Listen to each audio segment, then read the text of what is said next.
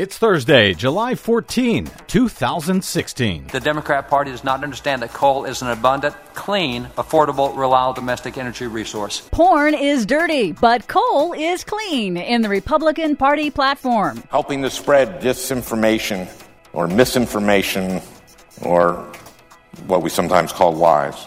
That's what they do for a living. Senate Democrats call out the web of professional climate deniers.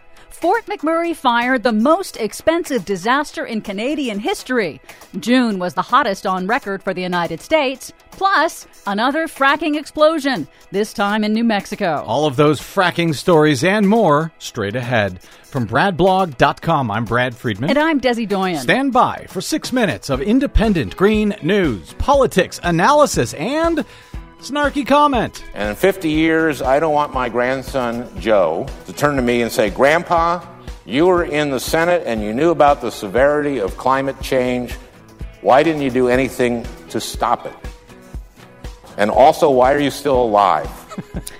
This is your Green News Report. You're 115 years old.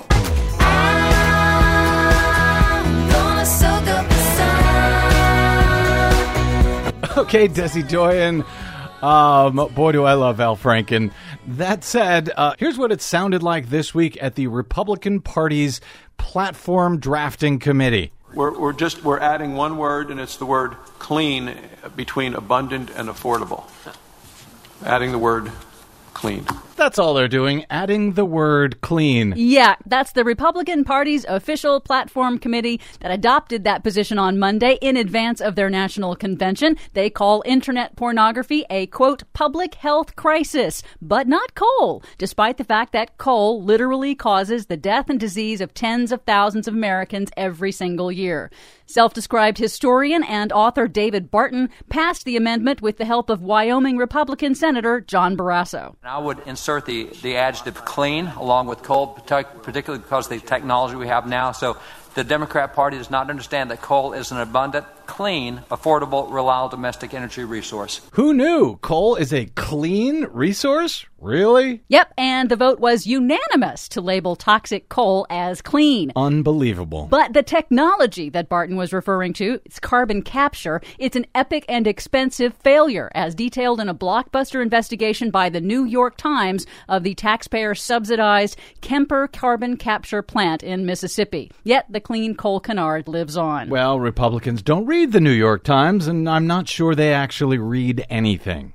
Meanwhile, 19 Senate Democrats called out the climate change denial industry on the Senate floor this week. The web of denial of interconnected think tanks and front groups funded by the fossil fuel industry that have waged a decades-long propaganda campaign to deceive the public about climate science. Here's Minnesota Democratic Senator Al Franken. These companies are worried that if people knew that what their products are doing to the planet, they would stop buying their products, or public policy would drive the markets away from their products. So in order to protect their bottom line, they set out to misinform the public. That's what they do for a living. And ExxonMobil is still funding the climate change denial industry, despite claiming otherwise. That's according to a new analysis of Exxon's charitable contribution disclosures by DeSmogBlog.com. Meanwhile, NOAA reported this week that June 2016 was the hottest June ever recorded in the continental United States, breaking the record set just last year. June's record heat also generated multiple extreme storms and floods in the U.S., putting 2016 on track to break our previous national record for the most billion-dollar weather disasters in 1 year. That's fantastic. We win again. Speaking of billion-dollar disasters driven by extreme weather, Canada's Insurance Bureau confirmed this week that the Fort McMurray fire in Alberta's tar sands oil region is the most expensive disaster in Canadian history, causing more than $3 billion worth of damage. Officials say the fire is officially under control, but may take until next summer to put out entirely. Wow. Just so ironical. The fact that right there, the tar sands where they're pulling out this dirty oil that they want to ship down to the U.S., that it has been engulfed in flames due to the dry, hot weather caused by climate change, caused by their dirty oil. just never ceases to amaze. Finally, another fracking explosion, this time in New Mexico. A raging fire, but thankfully no injuries after an explosion at a new oil fracking well site on public lands near historic Chaco Canyon National Historic Park. Residents were forced to evacuate due to heavy smoke because the state allows such drill sites to be located near homes, despite the high risk of wildfire in the very dried out West. So the Democratic Party is putting wind and solar above fracking, finally, in their party platform.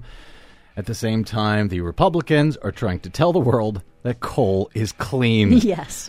For much more on all of these stories today, check out our website at greennews.bradblog.com. Find us and follow us on the Facebooks and the Twitters at Green News Report. I'm Brad Friedman. And I'm Desi Doyen. And this has been your Green News Report.